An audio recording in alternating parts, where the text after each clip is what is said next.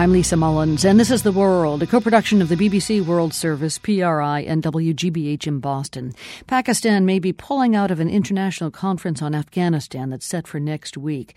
That's the latest fallout from a bad weekend for U.S.-Pakistani relations. On Saturday, a NATO attack along the border with Afghanistan left 24 Pakistani soldiers dead. Pakistan reacted angrily. It shut down NATO supply lines that cross from Pakistan into Afghanistan, and it gave U.S. personnel 2 weeks to leave an airbase in southwestern Pakistan that's used by the Pentagon to support drone missions in the region. Reporter Fahad Desmouk has more on the Pakistani reaction from Karachi.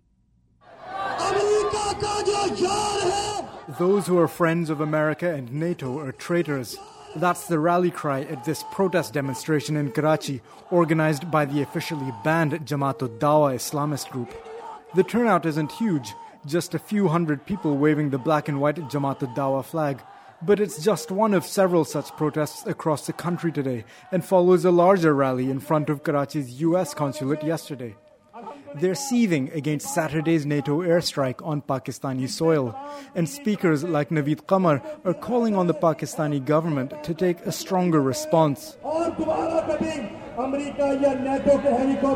If U.S. or NATO helicopters even enter Pakistan, then they should be shot down, even if that means following them back into Afghanistan. We must have revenge for our martyrs. The participants at this demonstration are all associated with Pakistan's Islamist parties and don't represent the bulk of society.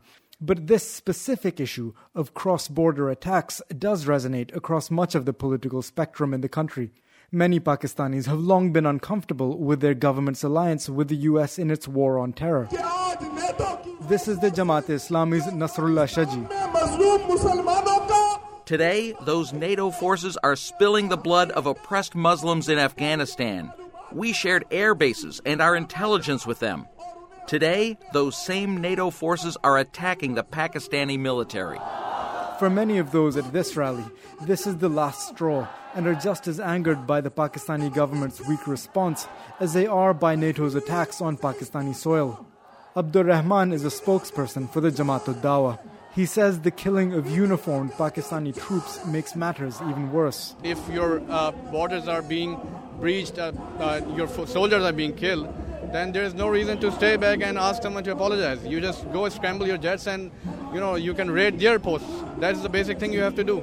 Temporary, settlements like asking them to apologize or, blocking the supplies, this is not the solution. There's no point in saying that we won't let this happen.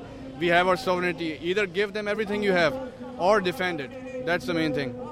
Others, like Asadullah Bhutto of the mainstream Islamist Jamaat-e-Islami party, want the government to take this up with the international community. I think it is the right of the Pakistan to take this matter to the Security Council of UNO and other international forums because it is violation of international conventions. They have violated our geographical territory, and the government of Pakistan should take it seriously. The immediate popular anger in response to this airstrike is likely to eventually die down, as has been the case with previous incidents like this.